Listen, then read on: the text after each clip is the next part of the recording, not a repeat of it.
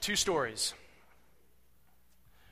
I grew up in a pretty cool neighborhood, had lots of friends my age. We did lots of stuff together. It was a safe neighborhood. My parents let me kind of roam around and play with my friends and do different things, and it was a lot of fun. We played a lot of games, a lot of sports together, and we organized even like our own sports leagues based on the street that we lived on. So we had two-person wiffle ball teams, and me and my neighbor, we were always on a team. We were the Primrose Pirates, because we lived on Primrose Lane, and there was like the Mill Creek Marauders, and and we would play street hockey, same thing. It was always 2-on-2, and there was different teams. Maybe there were two brothers who lived over here, two friends who lived over there. But it was just kind of cool. We just self-organized. It was a good place to live, and be like, Mom, got a street hockey game today. See ya. She's like, all right, see ya. It was a good place to grow up, and this is my sports partner and me. Yeah, you like that? Yeah. I'm the one on the right. That's my best friend's song, and he lived right next to me, and he was my baseball partner, my soccer partner, my street hockey partner. We knew each other since second grade all the way through high school and beyond, and he lives in Hong Kong right now, but we still connect occasionally.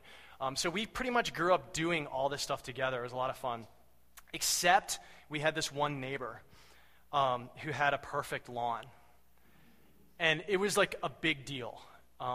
Manicured lawn, lots of arbor artistry in his yard, bird feeders, wildlife coming in. This is your typical kind of suburb here, houses, on like a quarter acre kind of thing, that close to each other.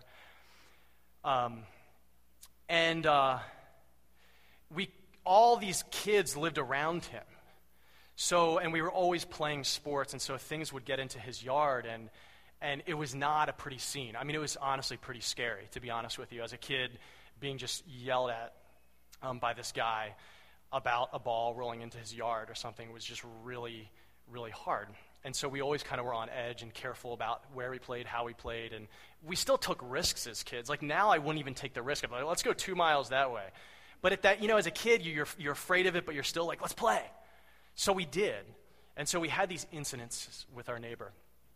There was one particular incident where we were playing Nerf soccer with a Nerf soccer ball at a house directly adjacent to his.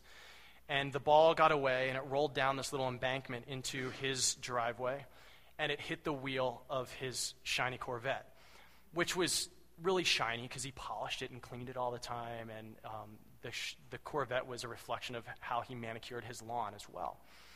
And nobody went for the ball. Everybody just scattered and hit. Like, that's what we knew to do, is just duck and cover and go. And I didn't have a good hiding spot. I remember ducking, like, around the corner of their house and just, like this. And then I just remember seeing his feet standing there. And I looked up, and he just tore into me about what had happened, about, how we're disrespectful, and, Song, I don't know where Song was. He was bailed out somewhere, which, by the way, those socks, we were talking about this morning, like insurance companies now charge people like $75 for those socks, for like when they're recovering from surgery and stuff, those pressure socks. My mom bought 6 in a pack for like $1.99, right? And they stayed up all day. You didn't need to pull them back up. They were there. And those shorts, they're coming back in style and tucking in. Song was nowhere to be seen. Everybody else found a better hiding spot, and I just took the brunt of this. There was no, like, him looking at multiple people. It was just me, and I just was destroyed and devastated. And I ran home. My house is about 4 houses down the street, and I just went into the house just in tears and just bawling to my dad, like, oh, the ball went in the check yard, it hit his Corvette, and he screamed at me. Oh. And, as a kid, like, I wanted my dad to just go beat up our neighbor, like, just like defend this, protect me, My dad was pretty upset because he could see how upset I was, and he knew the history, and he's probably just like, why were you playing ball there when you know? But my dad could see the pain, and so my dad didn't do anything right then. He thought about it. He thought about what to do. And what he eventually did was he bought flowers, not in jest, not in mockery, but he bought flowers, and then he carried them up and gave them to this man and his wife. And I guess maybe he apologized for what had happened or something, because he didn't know what else to do. I was kind of hoping he'd maybe be a little bit more aggressive, a little bit more confrontational. But I remember as a young kid, probably a little older than in this picture, I remember seeing that and knowing that that's what my dad was doing. And I remember it just affected me, like, well, that's strange. I don't understand that fully, but I know that it's different, and I know that there's something right about it. Story 2. Just a couple weeks ago, I was with a group of folks praying, and one of my friends who was there was talking. She lives in the Ephrata area, and she was talking about this train station that they redeveloped in downtown Ephrata somewhere, and they call it the Whistle Stop now. And it's like this cool place where you can go, and there's like a market there, and it's a lot of fun. And they just redeveloped this. Thing is, when they redeveloped this, like the neighborhood riffraff started hanging out there. So then all the people that this was actually made for and redeveloped for wouldn't go there because they were afraid. They were afraid that they were going to get beat up or hurt, or their kids were going to hear bad language, or whatever. It was kind of overtaken by these teens, young adults who they didn't actually want there, and they didn't know what to do about that. So this community thing, what do we do about these bad kids who are taking over this cool place that we've recreated for us, and now we can't go there because we're too afraid. This is Ephrata. We're supposed to have peace, and we're not supposed to have to deal with this stuff. So my friend and a friend of hers decided, let's go down and let's go talk to these kids, right? So they go down, and they had I think one of them had their granddaughter with them, and their ball got away, and it kind of rolled over to one of these kids, and he brought it back, and they started talking. And one of the first things out of this young man's mouth was like, I don't like people. That was his introduction. I don't like people. Oh, okay, well, it's nice to meet you, I guess. Well, they talked a little bit.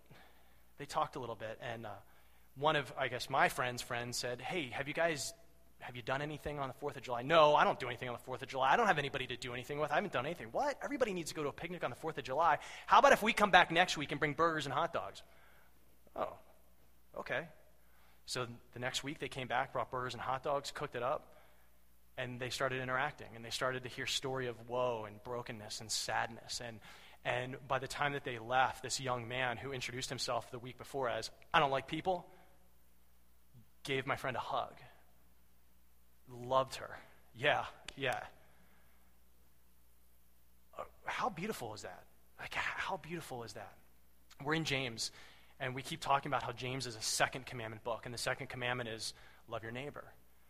Love your neighbor. And what does that look like? What is the fullness of that? We have these inklings and shadows and examples of that, but what's the depth of it? So we're going to look in James chapter 3, and we looked at this passage about a month and a half ago, maybe 2 months ago, on the state of the family. James chapter 3. You guys ready for me to change this slide, or did you want to look at it a little more? You like it? I can get copies. Just let me know. Shoot me an email. We were a force. We were a force in sports in our neighborhood. James 3:13-18. Who is wise and understanding among you? By his good conduct, let him show his works in the meekness of wisdom. But if you have bitter jealousy and selfish ambition in your hearts, do not boast and be false to the truth. This is not the wisdom that comes down from above, but is earthly, unspiritual, demonic. For where jealousy and selfish ambition exist, there will be disorder and every vile practice. But the wisdom from above is first pure, then peaceable, gentle, open to reason, full of mercy and good fruits, impartial and sincere, and a harvest of righteousness is sown in peace by those who make peace. This wisdom from above sounds pretty good. It sounds like something we'd want. The wisdom from below sounds pretty evil. Earthly, okay, that doesn't hit me too hard, but unspiritual and then demonic. I don't want that kind of wisdom. I don't know about you. But it sounds like if we don't have the wisdom from above, that's the realm that we operate in, the realm of evil, the realm of every vile practice. So this is the list of what wisdom from above is, what God's wisdom is. It's not, that's what the X stands for. You'll see that X throughout today's PowerPoint. That means not whatever follows. It's not full of bitter jealousy Wisdom from above is not full of selfish ambition. It is pure, and it is peaceable.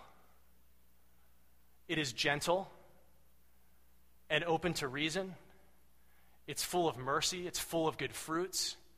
It's impartial. It's sincere. That's a lot of things, and all of those things are pretty deep. If somebody were to describe you or me in those ways, that would be a lot of solid stuff to be walking in. A lot. One of those, in and of themselves, is pretty full. If you know somebody who's full of mercy, I want to be around that. I want to be around that. But take the whole list. That's wisdom from above.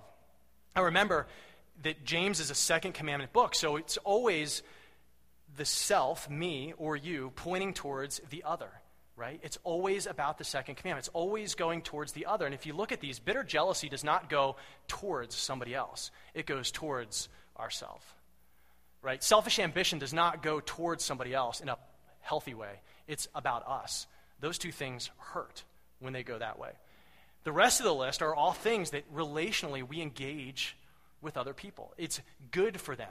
I want to give them that. Purity, peaceable, gentleness, open to reason, full of mercy, full of good fruits, impartial, sincere. All of those things play out in the context of relationship. They all play out in the context of relationship. Me to somebody else, you to somebody else. And it's about the other person.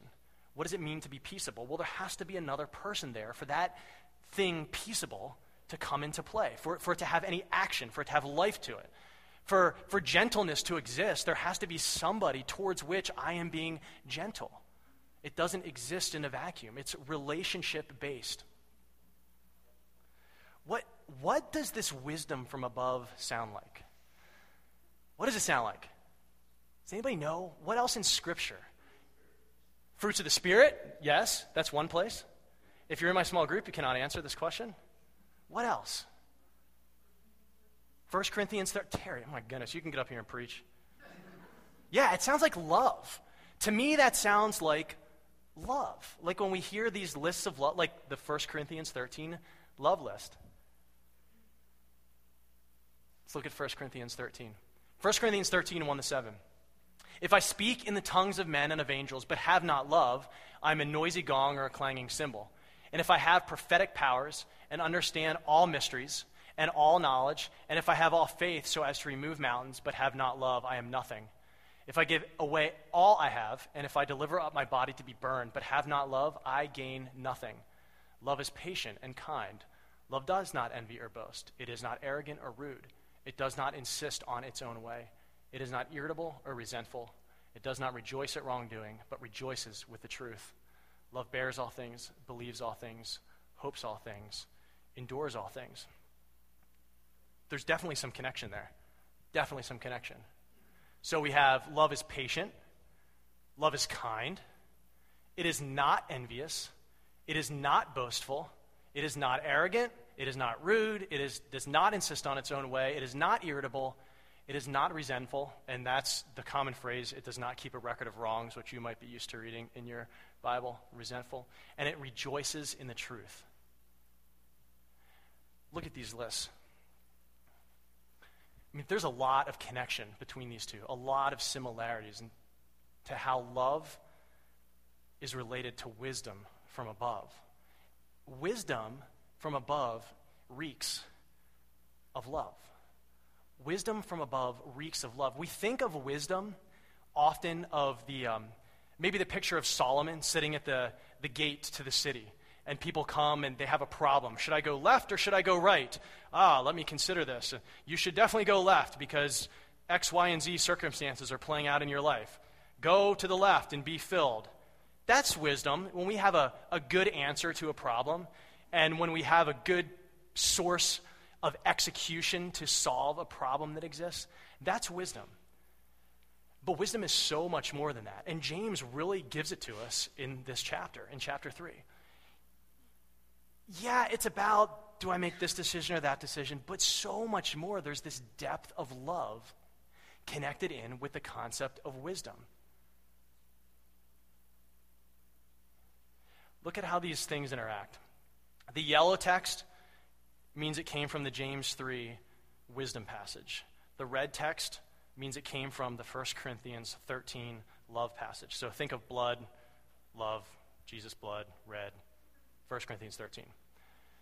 So bitter, jealous, it's not bitterly jealous, wisdom is not, and love is not envious or resentful. Bitter, jealousy, envious, resentful. They are so connected together. Both of those passages speak to the same concept. Wisdom is peaceable and gentle. The love passage says love is not rude or irritable. Again, they mirror each other. The wisdom passage says that wisdom from above is full of mercy and full of good fruit. The love passage says that love is patient and kind. Wisdom passage says wisdom from above is not full of selfish ambition. The love passage says that love is not boastful, is not arrogant, it does not insist on its own way. What is selfish ambition about? It's going after what I want. It insists on its own way. It wants its thing to happen. Again, the connection, love and wisdom. Wisdom, open to reason. It's impartial. Again, the love passage does not insist on its own way. And finally, the wisdom passage talks about sincerity, which is that you say what you mean. You're sincere. It's not manipulation in your words. What you say is what you get. I mean what I'm saying. The love passage, love rejoices in the truth. So love and wisdom seem to be intimately connected in such a way that when we get to a place in life where, I don't know what to do. Do I go to this place or go to that place? Default to love. Default to love. That's kind of crazy because we often think that if I don't choose the right thing, then my life is going to fall apart. If I choose choice A instead of choice B, and choice B is really what I was supposed to choose, then I am on a path to destruction, which could be true. But what if we defaulted to love? What if we defaulted to wisdom that reeks of love as our first source for an answer to the problem that's before us? And maybe we can't even think that way, because when we think of problem, we automatically think of, I need a solution to that problem. Love often doesn't come up as a solution to a problem. It's not practical enough. We can't hold it in our hands, but the wisdom that James talks about is not this thing that we hold in our hands. It's not this easy solution that solves a hard problem. What does love solve? I don't know. But James certainly seems to think that wisdom has a deep connection to love, and we should default to the kind of wisdom from above that reeks of this love that comes out in 1 Corinthians 13. 1 Corinthians 1, 21 to 24. I want to skip down more to the bottom. Let's look at verse 24. We'll look at the rest of the passage later. It says, to those who are called, both Jews and Greeks, Christ, the power of God and the wisdom of God. So in 1 Corinthians chapter 1, there's a lot of talk about wisdom, which is interesting because in 1 Corinthians 13, there's a lot of talk about love. And this wisdom that 1 Corinthians chapter 1 talks about has to do with Christ and the cross. And it talks about the foolishness of this world and the foolishness of the philosophers of this world. And God says, but that's foolishness. That's foolishness. True wisdom is in my foolishness. And Christ is the wisdom of God. He embodies the wisdom of God. He also embodies the love of God. Verse 12. This is my commandment, that you love one another as I have loved you. Greater love has no one than this, that someone lay down his life for his friends. Well, who did that? Jesus did that. Jesus is saying, greater love has none than this, that he that lays down his life for someone else, for his friends. Jesus is talking about himself. He embodies love. 1 John 4, 16 to 19. We'll come back to this a little bit more, but up in verse 16. So we have come to know and to believe the love that God has for us. God is love. It couldn't be any clearer than that. God is love. So we get that God is love and God is wisdom. These concepts dovetail with each other in Scripture. Well, jumped ahead too far there. So love and wisdom Very similar, very woven together. And wisdom delivered in the context of love seems to be what comes from above. Wisdom reeks, it stinks of love, of this agape love, this love that comes from the Father towards his kids, and that's to overflow in us towards other people. Okay, that's all great, but what about the practicality of it? I want to go back to the two stories that I started with. We seem to get love. We understand it. When we see it, when we experience it, when we give it, when we see others give it, we go, that's love. We just feel it. We just know it. Although, in a bigger picture, it's really hard to explain the concept of love. In our small group the other night, we were talking about this. We said, what if you're trying to explain with words the concept of love to an alien culture of some sort who had no concept of love? What words would you say to describe that? And it would be hard to do that. Because you can't just, for instance, if you say, well, love is gentle. Okay, well, what's gentleness? Oh, gentleness is when you have a soft touch and when you're calm and you talk quietly, and that's gentle. Although right now, you know that I'm just making that up, right? I'm just pretending to be gentle. When I am in the presence of a dog, I don't like dogs. Dogs know that. And people's dogs run up and they jump on me and lick me. I'm sorry if you're a dog owner. I don't mean to offend you at all. I don't like that. But I try to play it cool. You know, I'm a dog lover. You know, it's licking me and it's doing things, and I'm like, I'm wet in places that I wasn't wet when I first walked in here. And I'm not afraid. No, I'm not afraid of you, but there's fear all over me. You've seen that, or maybe you experienced that. I'm sure your dogs aren't like that. I'm afraid of that. I pretend to be loving, and but there's this space here, there's this feel. You know that I don't love dogs if you saw me do that. You could tell that I'm afraid of dogs. You can't make this stuff up. You can't fabricate gentleness because there's a spirit behind it. You can't fabricate peaceable because there's a spirit that comes behind it. You can't fabricate patience. Okay, I'm explaining to this alien culture. Well, love is patient. So patience is when you wait for somebody to get done something. Okay. This is not communicate patience. Just because I'm waiting for something to get done doesn't mean you feel like I'm being patient with you. There's a posture about it. And so there's this spiritual thing going on in love that we can't hold on to, but we know when it's there. We get it. It's in our DNA because we were created in love by a loving Father who made us in his image. And so when we watch a movie and something loving happens, or it's a great story and we cry, or it touches our heart because our spirits connect with that story. Because that's our story too. We're designed to be connected to that. There's other examples. Like, imagine describing the color green to somebody, right? Who doesn't, like Jay, right? Who's colorblind. Well, green is the color of grass. Great, that helps me a lot. I still look gray. What's green? It feels kind of warm. No, you can't really describe green. I want to do an example of this too. Jake, come on up. Jake agreed to do this, by the way, so I don't want anybody to get mad at me.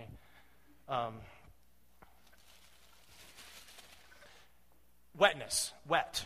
Imagine describing wet to somebody who doesn't live on a planet that has water or liquid, right? So you're like, well, it gets on you and it doesn't go away right away, or it's kind of cold, but I guess it could be hot too. How would you describe the feeling of wetness or the state of being wet? I would fail in my descriptions to Jake of what it means to be wet. I would absolutely fail if he were from another culture, planet that didn't understand what being wet was.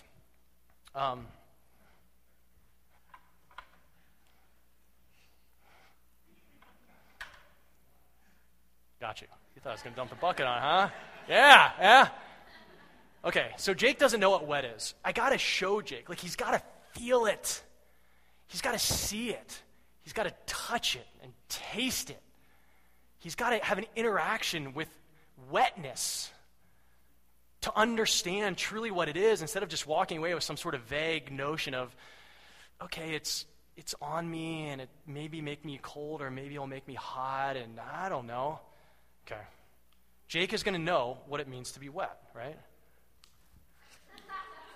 Right? So Jake's face is wet. I need to get a stronger spray on here. Like, now his shirt's wet right there. Okay, Jake, you're done. Now Jake knows now what it means to be wet because he's experienced it, right? He knows what it means to be wet. Now we know love. Jake, thanks. We all know love. Like, we get it. We know it. When I put all those lists up there, you know. You're like, yeah, that's love. But we so easily forget what it means to live in that truly. I don't think we want to walk around wet all the time so that we can remember what the concept of wetness is or feels like. But for love, Jesus wants us in that place deeply. I said I was going to revisit those two stories. My dad, in relation to this illustration, I didn't get it, what my dad did, but I knew what he did was right.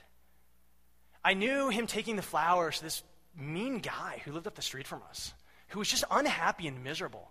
I knew it was the right thing, and I didn't call it love.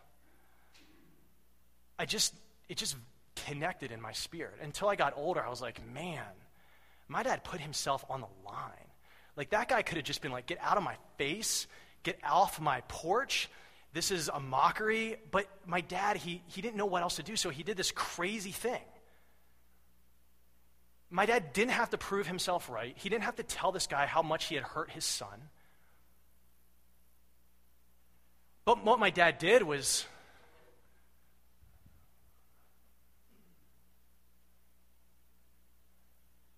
this. He was full of mercy, for sure. He didn't walk up there with a resentful spirit. He didn't insist on its own way. He just insisted on God's way. He was sincere in what he did. He wasn't rude. He wasn't irritable. He didn't boast. He wasn't arrogant. He was patient. He was kind. He showed a lot of good fruit. He was peaceable. He was gentle. I didn't think all that at the time, but I knew it. Like, I got it. I knew that was the right thing, and I've never forgotten it since. My friend at the Whistle Stop in Ephrata, she could have reacted in a lot of different ways. Why are these kids ruining this cool hangout spot for people like me? Why do they make it miserable? Why do my grandkids have to hear this language around here? All of these responses are, in our minds, probably valid and reasonable to an extent. But that's not what she did. She was full of mercy, and she was gentle and peaceable, and she wasn't out for herself. She was clearly out for somebody else, and she was sincere. That guy that she interacted with doesn't really know maybe that he was loved, but he felt love. So he knows it because he was made in God's image, and he knows what it's supposed to feel like. And he knows that he hasn't felt it in other places in his life because he told her about that. But he knew he did there. And the outworking of it was this simple hug, which is profound. It's profound. In both of those seemingly small, life stories that we all can share, we might just go, oh, that's great. Wow, what a great way to live. It's transformative. It changes everything. It changed me. The scripture in James 3. Oh, my. Hey, can you put James 3 up there? James 3, verse 13. Who is wise and understanding among you? By his good conduct, let him show his works in the meekness of wisdom. Let it be seen. Let it be known. Let the world see this kind of wisdom that just stinks of God's love. Let them see it. Don't hide it. because it changes the world. Let it be known. Prove it. Don't be afraid to let the world see these works. I saw my dad love our neighbor, who was a pretty unlovable dude. I saw it. I watched it. My dad didn't say, now, son, I want you to watch me walk up the street. You watch from your bedroom window, and you take note so when you're older that you can do the same. No, he didn't need to say that. My dad loves me. I know that. I watched my dad go up the street. Oh, it's going to happen. I hope my dad comes back alive. I watched that. I watched the story play out. I watched what my dad did. His action mattered to me. He didn't have to proclaim it to the world. He just did it. He wasn't ashamed. It takes a tremendous amount of risk and vulnerability to live in that way. A tremendous amount of risk and vulnerability to do something like that. You're putting yourself on the line because you don't know what's going to happen when you live in that kind of wisdom that's full of love. You don't know what the other person's going to do because it's bizarre. It's not the way of the world, and the way of the world is what's out there, but God's way dominates and it rules, but it's hidden. It's hidden. And the world needs to see it.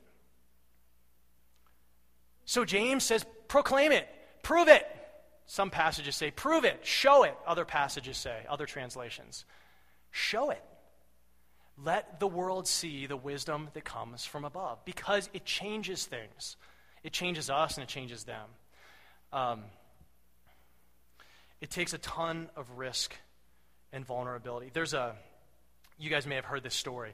There's a church in Colorado Springs, which is like this evangelical Christian Mecca city. And there was this big mega church there, and there was a guy who was a pastor there. His name was Ted Haggard. Does anybody remember Ted Haggard? Yeah. And Ted Haggard was the president of the National Association of Evangelicals, which was like the organizing body over all people that believe a certain thing and, believe the Bible and believe that we should tell other people about Jesus, and I'm sure they're much more defined in their beliefs than that. But anyway, the National Association of Evangelicals, he was the president. Guy had a big, huge mega church, and then one day, bam, the bottom falls out. Finds out he's having an affair. He's been unfaithful. There's drugs involved. It was ugly. It was nasty. And the press just loved it. They loved it. They just went after him so bad. And, he was dragged through the mud, and, rightfully so, I guess, through the world's eyes. And it was insane. It was just so, and, again, the world looking at the church going, ha, there he is. Like the top of your pyramid has fallen. You have nothing to show me. You have nothing. And I remember right after this had happened, I think I was on their website because I was grieved by this. I was just grieved that this had happened. I was mad. I was mad at him because he made me look bad as somebody who calls himself a Christian just like he does. I was mad because he represents the church in this huge way. And I was also like, man, I'm glad I'm not that dude because his life is messed up in so many ways. So I was curious. And I was feeling all those things. I went onto their church's website, and there was this letter that his wife had written to the women of their church. And it was one of those things that was just profound. I don't know them. I don't know who they are. My roommate from seminary went to their church. That's the closest I ever got to that church. His wife writes, "Dear women of New Life Church," and then she writes some stuff, and she addresses this issue. This was in 2006 that this happened, so 8 years ago. She made the statement, and I never forgot this when I read it. I was preparing for today, and I was like, bam, her words came back to me again, and they come back occasionally. For those of you who have been concerned that my marriage was so perfect I could not possibly relate to the women who are facing great difficulties, know that this will never again be the case. My test has begun. Watch me. I will try to prove myself faithful. And I remember reading that phrase, watch me, and I thought, wow, that lady's got some guts. This wasn't just mailed out to the women of their church. Like, this is put on their website. And Matt Hershey in Lebanon from Pennsylvania found this letter as soon as it was written. And she said, watch me. James says, by his good conduct, by her good conduct, let them show their works in the meekness of wisdom. Let them show. I think the NLT says, prove it. Prove it. And she says it. She's like, watch me. Here I am. The eyes are on me. Watch me walk this out in love and faithfulness. I don't know how the whole process walked out, but she and her husband are still together. He's been restored to some level, not in that church, but in the Christian community. They have a new church. They've started a new church in Colorado, and they're doing ministry and bringing healing into people's lives. I don't know the ins and outs of it. She wrote a book called, I think it was called Why I Didn't Leave. What kind of vulnerability and risk does it take to walk in that kind of wisdom? I mean, I'm sure there are a lot of people saying, girl, get out of there because he's going to do it again. Get out of there. And maybe they'd be right. I don't know. But she said, no, I'm sticking this out. And not only am I sticking it out, but watch me. Watch God's love in this place. I can't control what he's doing, but I can love, and I can receive God's love, and I can still love him, and I can still love God, and I can still receive God's love, and I can still love you. Watch me. Watch me. And so they did. Like, what guts? What vulnerability? I mean, typically we want to just run away and hide, and I'm sure she wanted to do that. What an embarrassment in her life, in her family, in her ministry, her credibility, her character. Well, how could you marry such a loser like that guy? But she stood up, and she said that love will rule. Love will rule. Like, I will have patience and kindness and mercy, and I will walk this thing out in a wisdom that is covered in love. And that's what she did. That's exactly what she did. When we get into these crazy situations in life that we don't know what to do, and we don't know what wisdom is saying, what's the wisest thing to do? Default to love. Default to love. In our own lives, let's start with marriages, since that's where we ended. This is very real. I mean, God's agape love for us is also part of our marriage as well, that kind of agape love towards our spouse. What can that look like? Well, one of the problems in marriages can be that we bring our wounds to the marriage, right? I was wounded, my wife was wounded, we get together, and all of a sudden we're in this intimate connection, this one flesh relationship. And now we're supposed to deal with those wounds, right? And until you get into that marriage relationship, you don't really know how hard it's going to be or what that's going to look like. And so a man and a woman get married, and say one of them brings a particularly difficult wound. They were hurt when they were young. They're vulnerable, they're young. Somebody hurts them. Abuse, mistrust, whatever, just hurts them in a significant way. Well, they learn pretty quickly, and kids learn, you close off. You close yourself off, because that brings protection. So if I can protect myself from getting hurt again, then I'll just be okay. Except a lot of times people get married, and then they're in this intimate relationship with somebody, and it's just really hard to close yourself off in that context. And so instead of just being risky and vulnerable, which is what that context requires and demands of spouses in an intimate relationship, we control, right? So I was hurt over here. I'm not going to get hurt, especially by this person that I love who's really close to me, so I will control that. That's not love.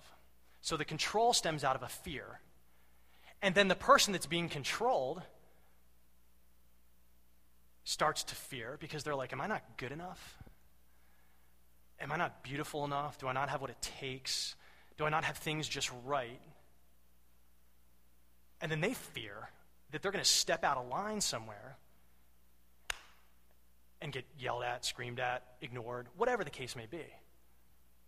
And then fear fosters there. So fear is from the controller, and fear is felt by the controlled. And so fear is everywhere. And we know in a marriage, and we all experience it to some degree. What does Scripture say about fear and love? Perfect love casts out fear. So if fear is felt in different spheres in a marriage or all over the marriage or in particular places, then love is not there. Which is good. Isn't that God's grace? That when we know, gosh, that's a place where God's love needs to overflow in me. 1 John 4:16. We had that passage up earlier. There is no fear in love, but perfect love casts out fear. But the marriage relationship isn't the only place where we experience this. I mean, whether we're in a community context, in a church, in a ministry, in our extended families, our neighborhood. I mean, it's the same concept. Same concept. We've been hurt at some point, so we protect. And in order to protect, we have to control. People don't like to be controlled, so then this craziness develops back and forth in relationships, and so we either yell really loudly or we head out the back door as a means of controlling the other person, or yelling really loudly to control them, or to control the group, to get our way. That's not wisdom. That is not love. Can we go back to that, the boxes? Wisdom from above and love together take risk. They take vulnerability. We put ourselves out there. Sometimes when you put yourself out there, you get hurt again. God says, my love is bigger than that. My love is bigger than that. If we don't risk, if we're not vulnerable, then we will continue to walk in these places that are wisdom from below. And wisdom from below is not infused with God's love. It's earthly and unspiritual and demonic. And it's the playground of the enemy. And he destroys relationships in that place. But God says, when you walk in this love and this wisdom that is so risky and so vulnerable that you put yourself out there, it's a fragile place. But you are jars of clay, and I will sustain you. And I'm not saying that you won't get hurt in that place, but I will saying I will be there to love you in that place, and you will know my love. And it's a hard, hard place to walk.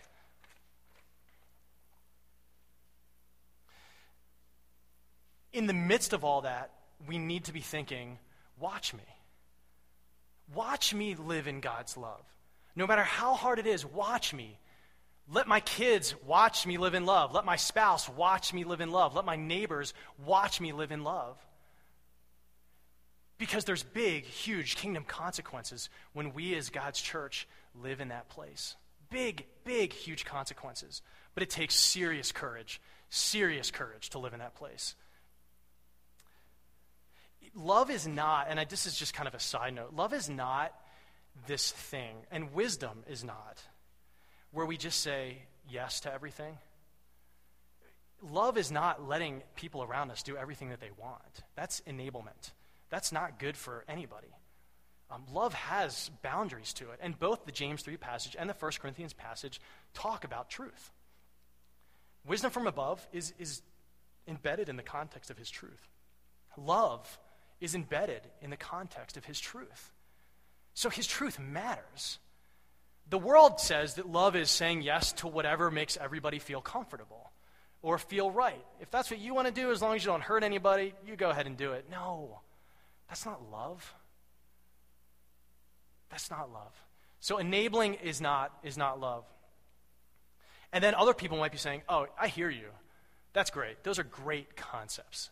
But you don't know how bad I've been hurt. You don't know what my dad did to me, or you don't know what my ex-spouse did to me, or you don't know what happened to me by my uncle when I was a little kid. You don't know. So that's all great and everything. That's great. But you don't know the damage that's been done. I don't even know what it means to love. And you're right. I don't know what it means like to be in that place. I don't know what it means to be in your specific situation where things hurt that bad. But what I do know is that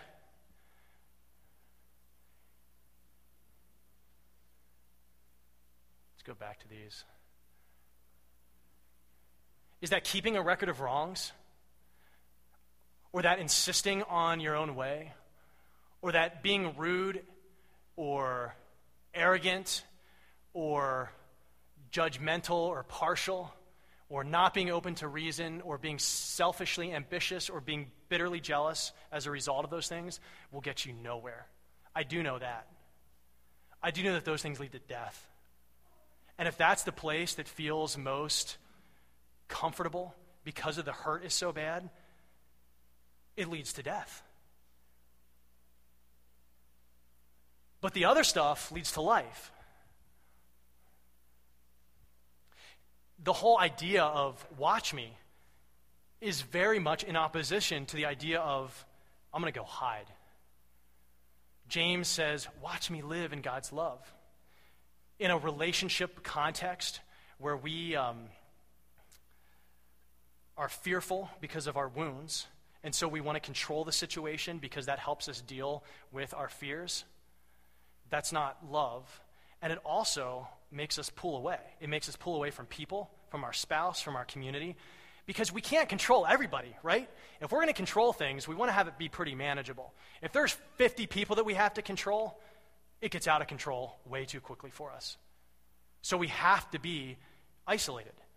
So this stuff leads to isolation.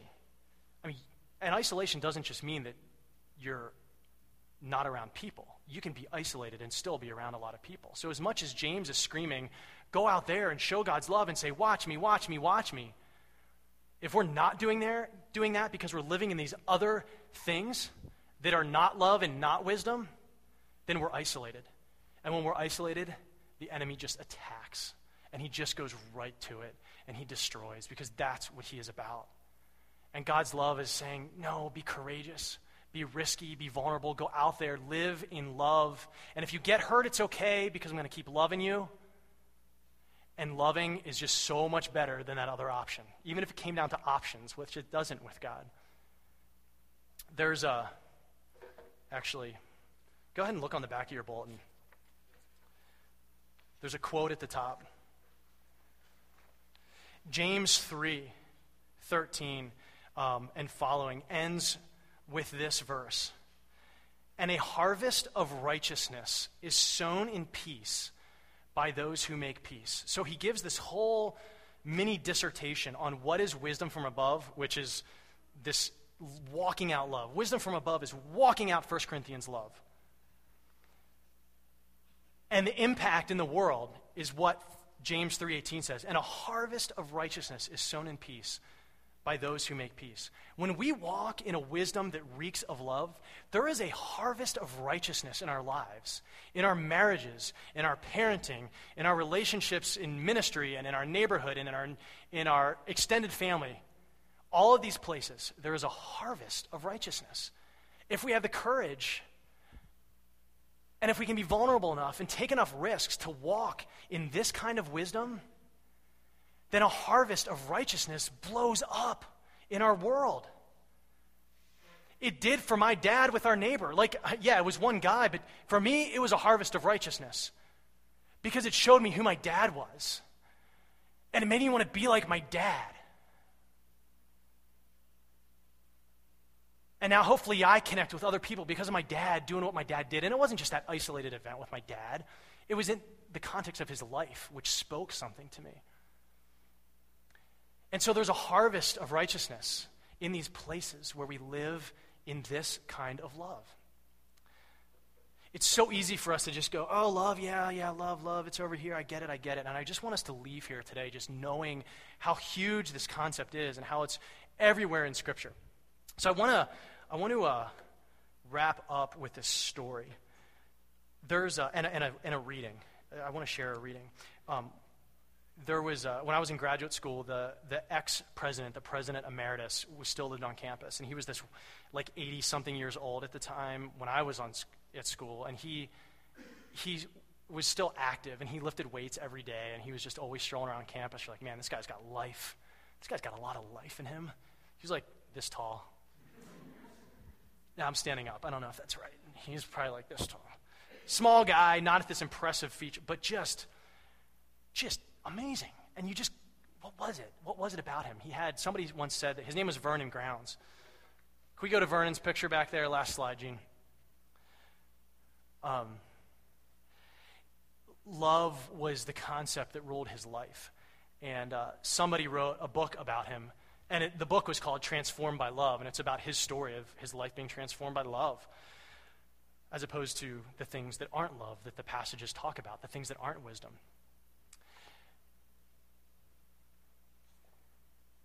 He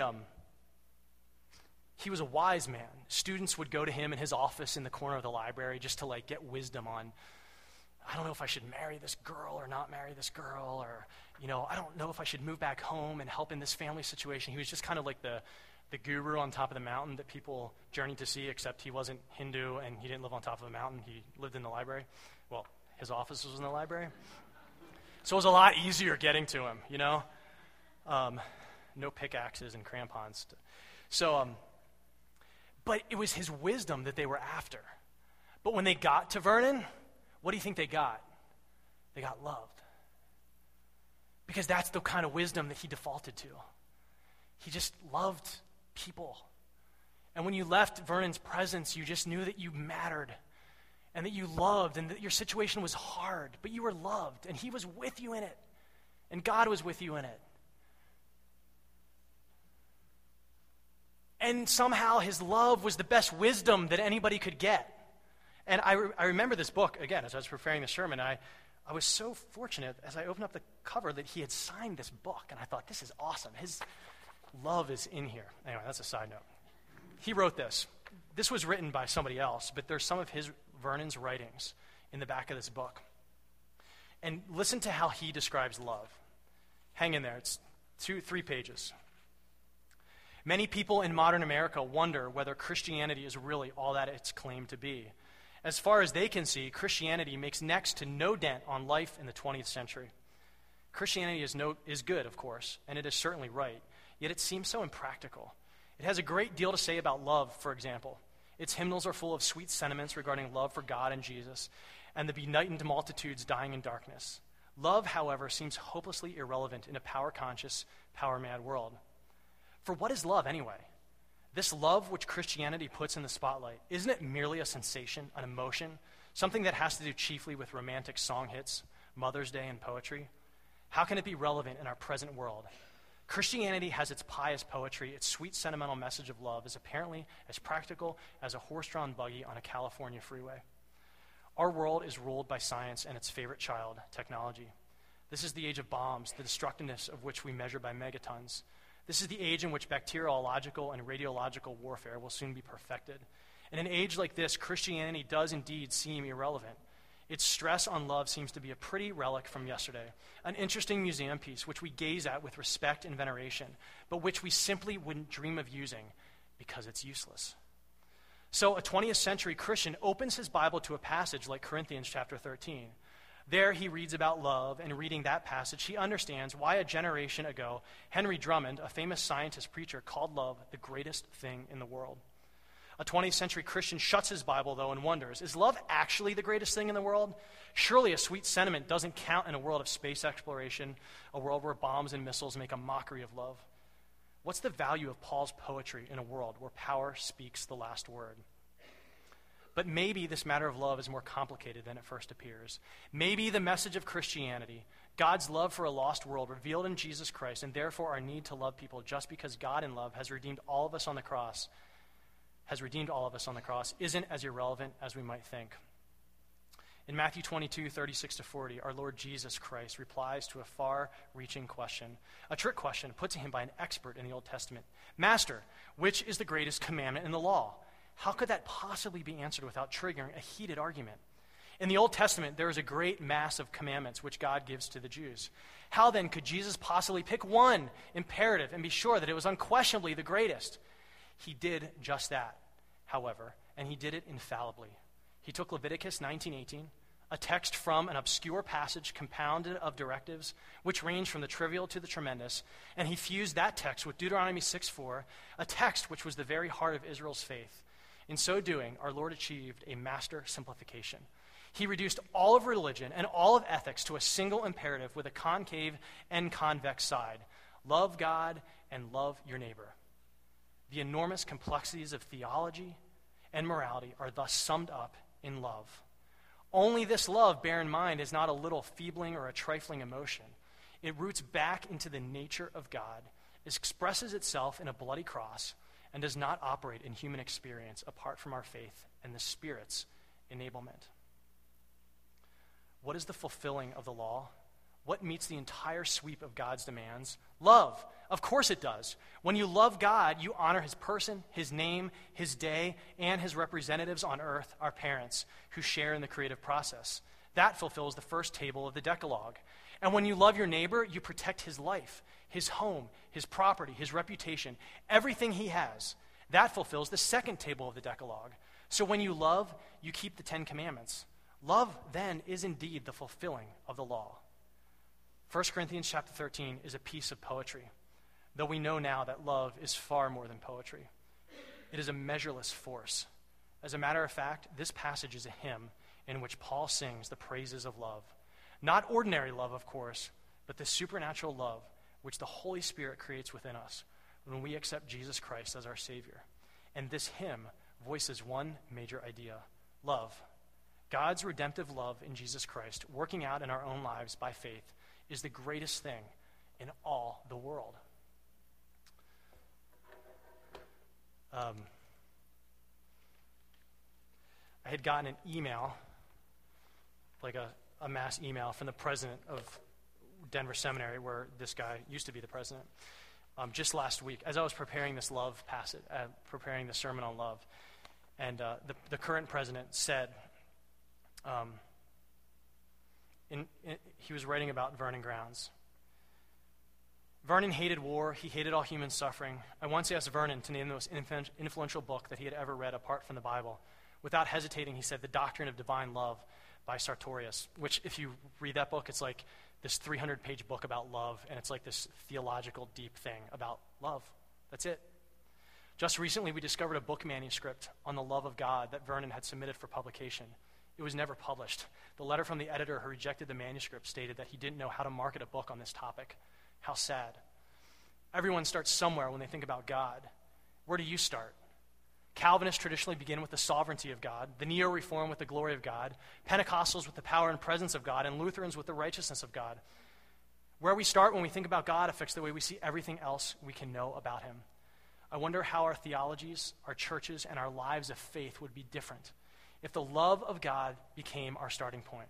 What if we viewed all our attributes of God through the lens of his divine love? What if we started with Jesus, God's redeeming love incarnate? Frankly, I suspect that our lives would look a lot more like Vernon's, the most empathetically compassionate man most of us has ever known. So that's just one person's testimony, one person's story, and we all have that.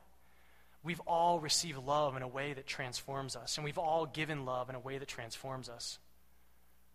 Let's live in that place. This is the wisdom from above. Team, you guys can come on up. We're going to close in worship this morning. I'm going to pray as we head into worship. Jesus, we want your love to be present in just such real ways that we don't have fear, that we have courage to walk into places of risk and to walk into those places with vulnerability. Like my dad went up to our neighbor's house. Like my friend talked to the young man who hated people. Turns out he doesn't hate people. Turns out he's dying for your love. Turns out he got it. And in that instant, he returned it right back. How beautiful, how transformative is that, Lord? God, let us love in this way. God, make it real to us. Amen. I didn't finish one thought. I told you to flip over your bulletins. The harvest of righteousness. I want to read this. I want us to all think about this. Then this comes right out of this quote from Hughes, comes right out of James 3, verse 18. Righteousness cannot be produced in the climate of bitterness and selfish ambition fostered by wisdom from below. Righteousness can only grow in a climate of peace. This is a call to reject the decaying skeletons of earthly wisdom. The bones and grinning skulls of such false wisdom are clumped everywhere along the shores of modern culture, and among them are the remains of many believers and their churches. This is not the way that we were meant to live. The righteousness that is produced from the wisdom from above produces life. It produces goodness in our world, and it transforms us and the people around us. I'm going to pray this passage over you from Ephesians 3. You know it. And may you have the power to understand, as all God's people should, how wide, how long, how high, and how deep his love is. May you experience the love of Christ, though it is too great to understand fully. Then you will be made complete with all the fullness of life and power that comes from God. In Jesus' name, amen.